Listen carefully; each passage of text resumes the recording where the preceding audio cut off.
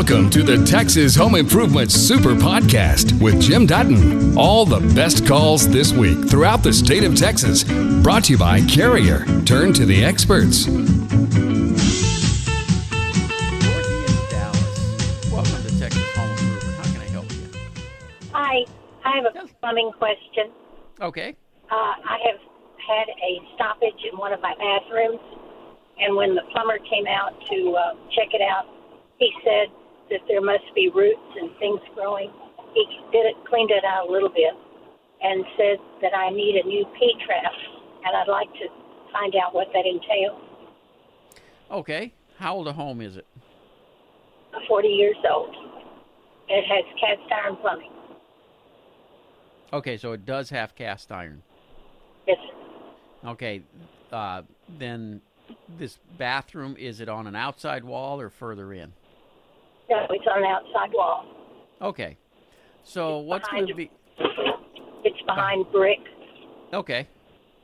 Well, what'll have to happen is they'll dig up underneath that bathroom, and they'll end up removing the cast iron in that area and putting in PVC.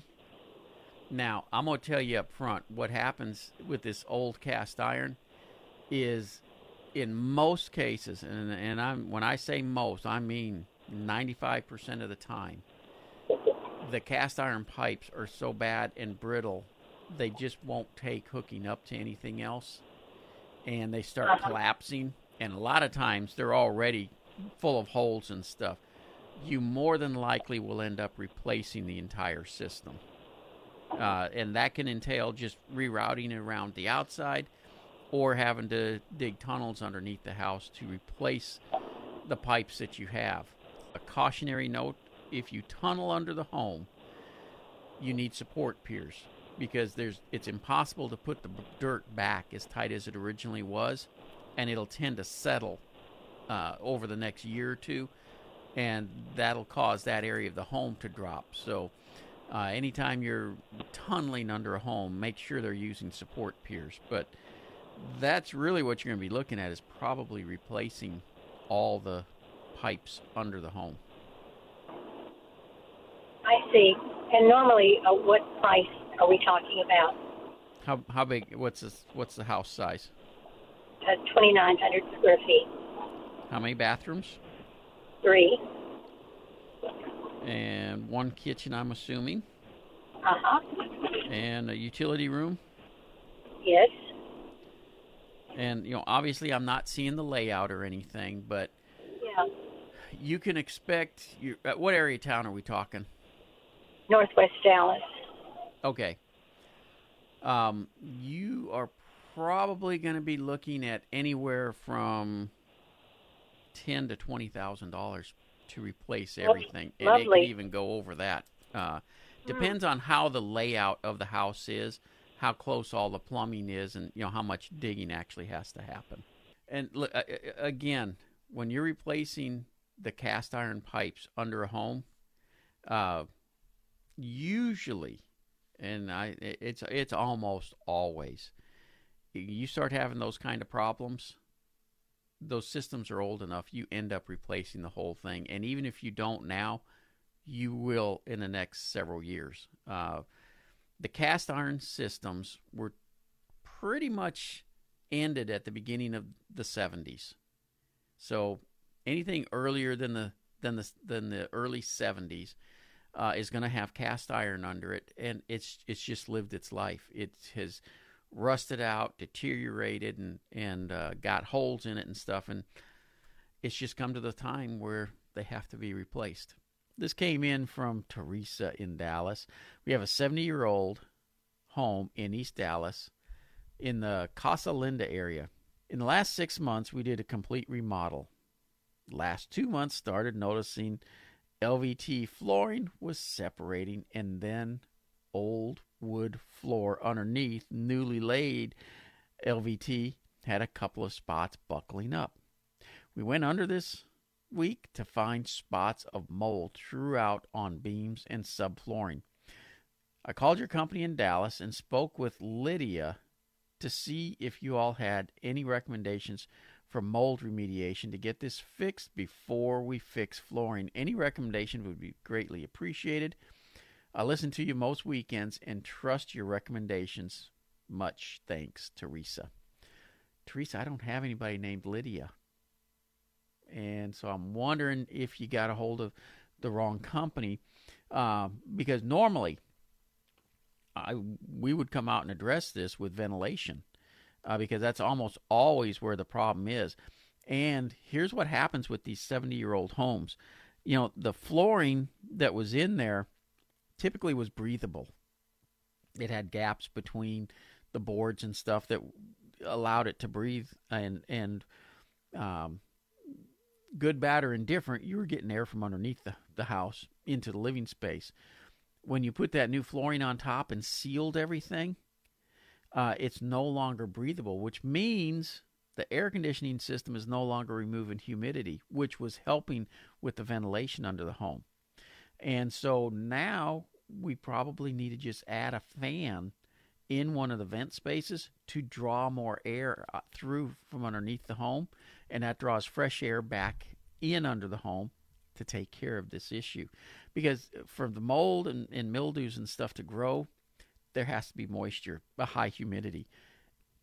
By ventilating properly, you can take care of that high humidity. Now, if there's standing water, or when it rains, you get water underneath, that sometimes has to be addressed as well. But this one sounds more like it's just going to be some cross ventilation that needs to be addressed, and that's something we do every day of the week. So if you want to call us at Due West, it's 972-406-0912, and we'd be more than happy to take a look at that for you. Before we went to the news break there, we were talking about replacing the linoleum flooring, and let me address a couple quick things there for you, because he had 3 layers under the layer he took off of old linoleum floors. And look, before you put down the new one, strip everything out. Get it down to the concrete, and then put your new flooring in. My personal opinion of linoleum floors is they're way underutilized. And you mentioned, it's waterproof. Well, that was the beautiful part about linoleum floors, or I shouldn't say was. That is the beautiful part about linoleum floors. They are waterproof from you spilling water on the surface. But if you have moisture coming up from underneath, they are not, because the backing is usually a paper-type backing. But some of the new ones, they do have where it's not a paper-type backing, and they do hold up better to moisture. But that's really the only downside on linoleum floors, is if you get moisture that comes up from underneath, it can cause some discoloration. But if you don't have that issue, they make a great floor, because you can spill water and stuff on them and not have to worry about it. Easy maintenance floors. And quite frankly, way less expensive than going with tile or something.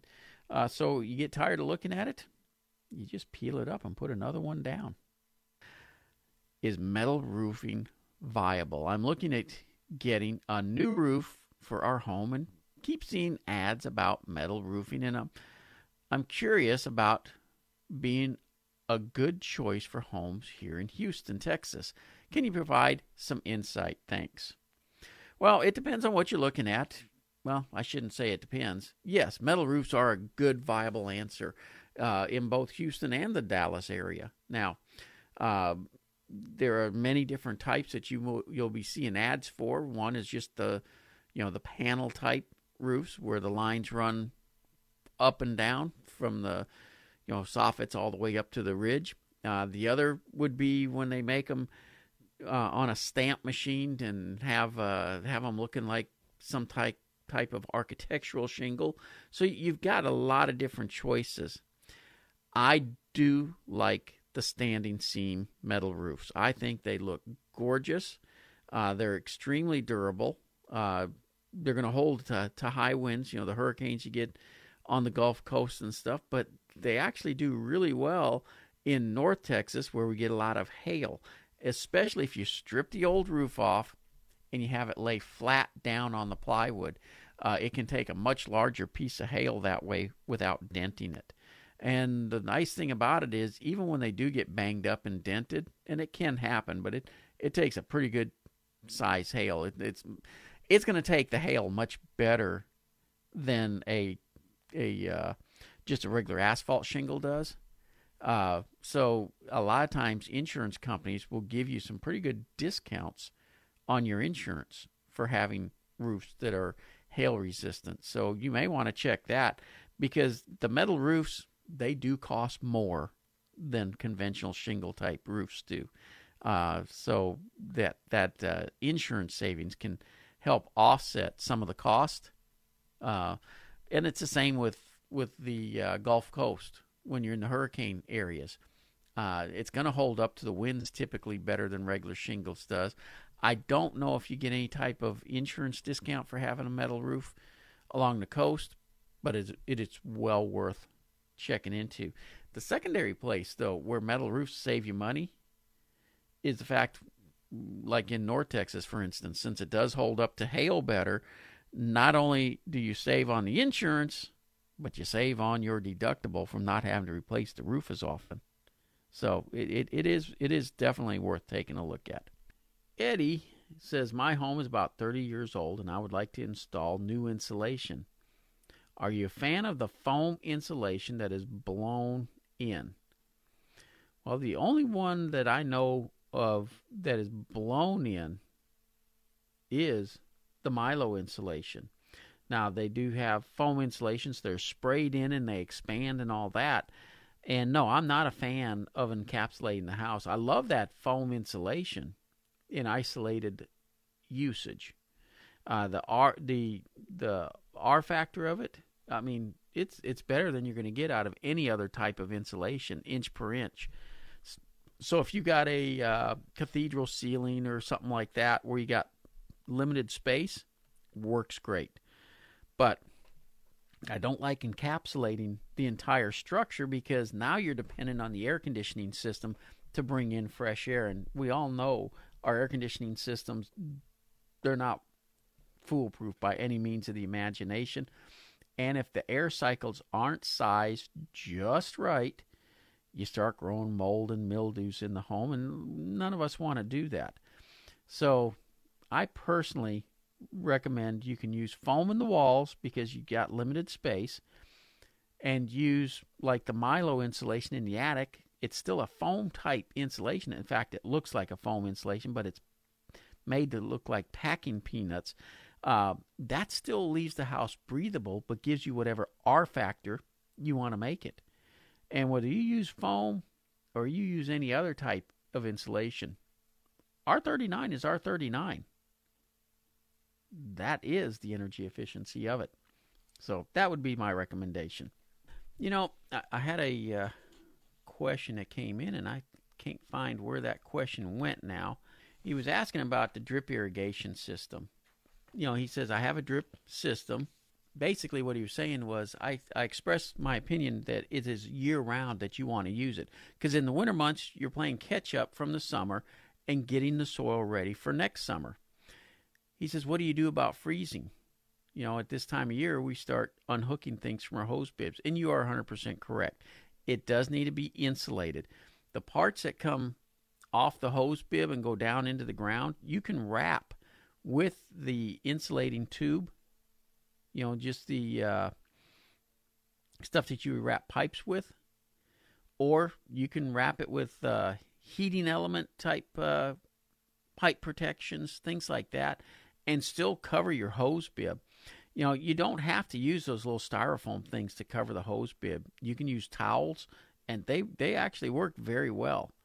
And if we get into freezing temperatures, say you've got towels wrapped around it, when we get into freezing temperatures, the outside of it freezes. The inside will still stay protected that way.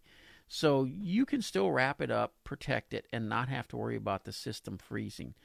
Now, one of the other options is you put in a professional system, and we do that at Due West for people. The professional system, a lot of it is underground, And so it's protected from the freeze, and you really just don't have to worry about it then. And so that's normally the direction I try to encourage people to go if you have that concern. Of course, the final option is to just go on hook stuff when freeze is coming, because let's be real, we just don't have that long a freeze time here in North Texas. Does it freeze every year? Absolutely. But we're not going months at a time with freezing weather. Just a reminder, it's a huge help if you subscribe to, rate, and review the podcast. It helps people find us. This one comes from Jerry in Weatherford, and he says, our home is about 36 by 80. We are wanting to do some upgrades like replacing the vinyl siding. So thinking about replacing the windows, and while the siding is off, doing the walls with foam from the outside, then new hardy boards and siding. Well, if you're thinking about doing windows, that would be the time to do windows as well, because the new windows, as far as new construction type windows, they're actually less expensive than replacement windows, because there's a lot less that has to go into installing them. So you take the siding off, you can have the windows that's got the flange on them. You have to use the tape to seal around it on the flange and everything, but it would be new construction that way. Cautionary note though, new construction windows are typically not as energy efficient as a lot of the replacement windows. So you got to be cautious where you get your new construction windows, because they do make them higher grade where they're just as efficient, and you're going to want to hunt those down. What I would be looking for, I would avoid the aluminum frame windows. Go with a vinyl window and get one that's got a thicker glass pack on it, and that's going to give you a more efficient window. Now, they'll have an E rating on them, and you can use that to judge what window is more efficient than the other. But, the government has stepped in and put minimum standards on what windows have to meet energy efficiency-wise. But the fact that you're going to tear all the siding off anyways is the reason I'm saying I would go with new windows instead of replacement-style windows. A replacement-style window, they have to collapse the old window into the opening, and then when they put the new window in, there's no flanges, so the screws go through the side of the window frame into the 2x4s that actually are the house itself, and then everything is caulked and sealed. Where a new construction window, like I said, has a flange that goes on the outside. It goes in from the outside. Your siding will butt up then to the window, and you can caulk and seal everything. And normally I would tell somebody just do replacement windows, but since you're going to tear all the siding anyways, that's the reason I'm saying to do it. Now, as far as the hardy siding, absolutely the way to go. Sometimes people will put the siding on and use regular wood for the trim. Don't do that. It looks fine when you first get finished. Give it 5 years and it looks like heck, because the hardy siding holds the paint better. The paint lasts longer on the hardy siding, and once the paint starts going on the wood boards a little bit, it just looks tacky as heck. So just do it all with the hardy, and you'll be much happier in the long run. Judy, welcome to Texas Home Improvement. Hi, thank you for taking my call. I have a rental house that before I bought it, the people had taken in the patio. And so the attic is very small, probably 12 inches of attic space or less. Yeah. And the room has windows all across the back of it, and it gets really hot during the summer. What can I do to insulate that? Is there any insulation up there right now? It looks like there is some. Okay. How deep is the room? I know you can't crawl up in there, but if you had to poke a stick up in there, how far would you have to be able to reach? Oh, you couldn't reach very far. A body couldn't get in there. No, that's why I'm asking. If you had to poke a stick up in there, how far could it go? Oh, Now that I can't tell you. I really don't know. I'm guessing, let's see, I would guess about 10 or 12 feet maybe. Okay. Here's what I would do with that room then. Because you can blow all the insulation you want in there, but it's going to be a problem getting it all the way to the back. Uh-huh. Take a look at a radiant barrier called Energy Q radiant barrier. Uh-huh. And it's a multi-layer system, and it comes in a 4-foot wide roll, and you can cut it into the lengths that you need.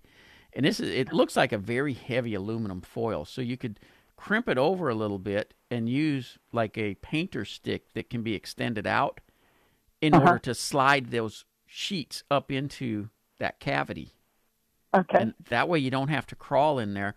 But I will tell you, in my own house, I've only got insulation in about 2/3 to 3/4 of my house.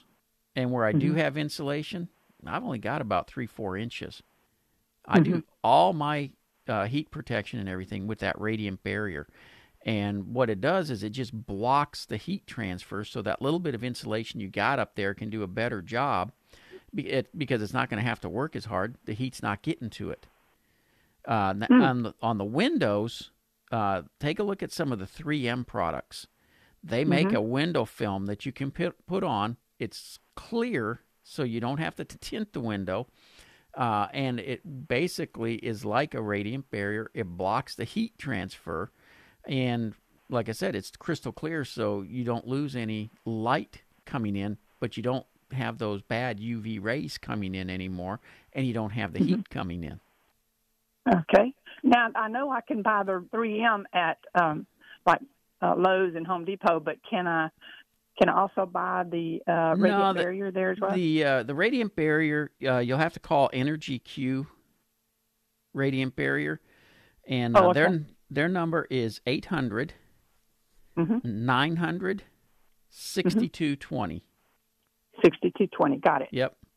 And I'll do it. I mentioned a minute ago I'm doing my son's house. I called Friday. I'm picking up another roll of the rate because it's from here in Texas. I'm picking up a roll of it Monday myself because I'm going to move his ceiling from being an 8-foot ceiling up into a pitched cathedral-type ceiling. And so I'm going to put that up underneath so he doesn't have a heat buildup up there.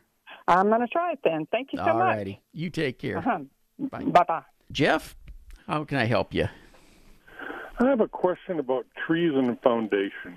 I have house was built in 94. It's a slab foundation. I probably have about 10 trees that are within 10 feet of the house. Okay. And a lot of them have roots that are growing towards, it looks like maybe underneath the house. I don't know if there's a root barrier in place or not, and what do you recommend for that? Well, were the trees there when the house was built, or did they get planted later? I think they've been planted later. Okay.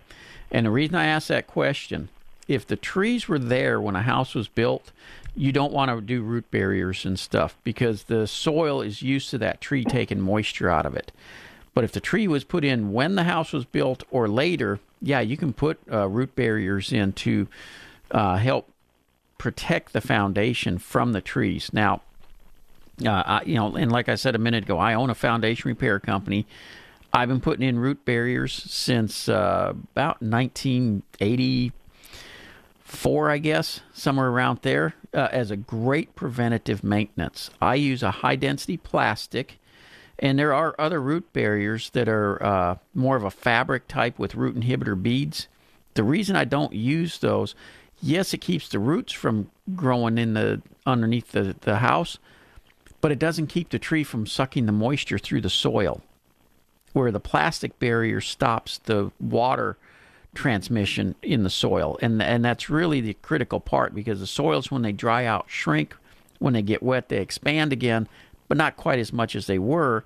And that's where root barriers really help to maintain your home's foundation. It keeps that tree from taking the moisture out of the soil.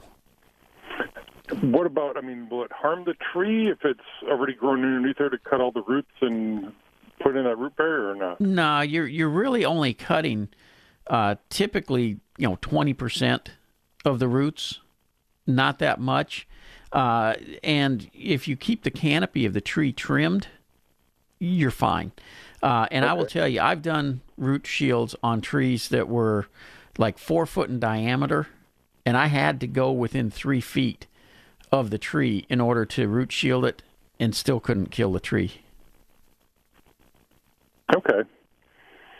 I may give you all a call then tomorrow and have you all come out and look at it. Oh, hey, be more than happy to do that. Okay, thank you, sir. You bet. Thank you. Let's head over to Arlington. And Sean, how can I help you?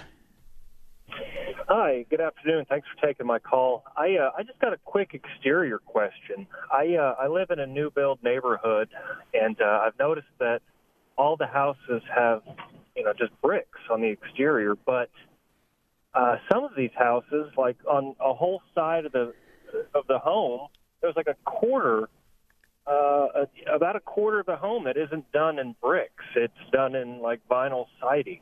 And I've never known why they decided to do that. And I imagine they didn't just run out of bricks. Is there a reason for builders to do that way?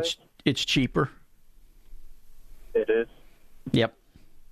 The thing you got to look at on brick, you not only got the cost of the brick, but there's a lot of labor that goes into laying the brick. When you're putting siding on, yes, there's labor that goes into it, but it's the material itself is far less expensive per square foot, and the labor to put it on is so fast that it's way cheaper to go with siding than it is brick. And so what you find on a lot of new homes, depending on where you're going, the front has brick on it, the sides have siding, and even the back a lot of times has siding, or they may put siding on the back and on the front and have large sections of the sides that are just siding.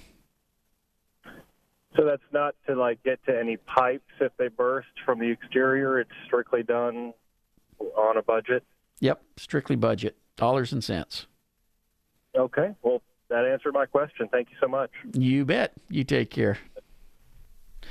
And, when you're looking at new home construction, you always need to look at the dollars and cents on it, because the builder will typically give you the base model, and then everything beyond is an add-on. So like those sides, for instance, that have siding on them instead of brick, they typically have an option to finish the whole house with brick. But it's quite expensive, and so most people don't do it. But rest assured, when you go look at the model, it's got all the bells and whistles on it, because that's how they're trying to sell it to you, much like buying a car. You can buy the base model, or you can start adding stuff on to make it the vehicle you want. And, the sky's the limit on how much you can spend. Flooring is another big one that, you can go with linoleum that the house comes with, or you can go with tile. And I a lot of times tell people, look, I understand you really want tile, but if you want to save some money, you will go with the linoleum that the builder puts in, because you can add tile later. You don't have to do it right then when you're building the house, and it'll be far less expensive than using the builder's people to put the tile in. And it's not built into the mortgage that way. When you add something that you can do later into the mortgage, that's a 30-year mortgage, you're overpaying typically for the add-on, and tile is a really great example of it. It's an add-on that can be done later and not be in the mortgage. Think about the payments on 30 years for that add-on. Now, that brick versus siding, that's not something you can change later, because if it's going to have brick, it's got to have the brick ledge, and that has to be done when the concrete for the foundation is poured. Wood floors is another good example. You'll have the option of carpet or wood floors. Add the wood floors later in many cases, because, again, it's not built into the mortgage. You're not paying on it forever, and you're not overpaying for the product to begin with.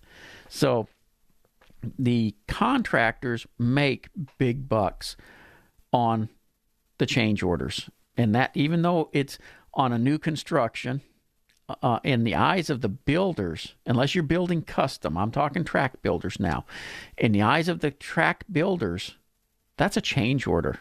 And I am a contractor, and I'm going to tell you up front, all contractors love change orders.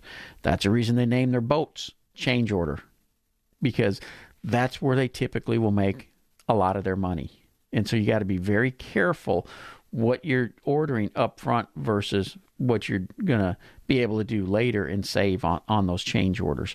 And the way they look at it on the builder side is they got you over a barrel, because they're not going to let somebody else come in and change out that flooring or install that flooring on their home, because it's not your home until you close on it. Up until then, it still belongs to the builder. Even though you're buying it, it's not yours until you actually close, and then you got the mortgage on it. The temporary fix on galvanized water pipes was to put clamps on them. And a lot of people clamped their pipes last year and never went back and refixed them. Those clamps are a temporary fix. And if you didn't have the plumbers come back, please follow through and get those temporary repairs fixed, because they're labeled as temporary repairs for a reason, and you're going to end up flooding the house again if you don't get that permanent fix taken care of. We'll be back in a moment. You've just heard the best calls and questions from Texas Home Improvement. For more information about our show, go to thipro.com.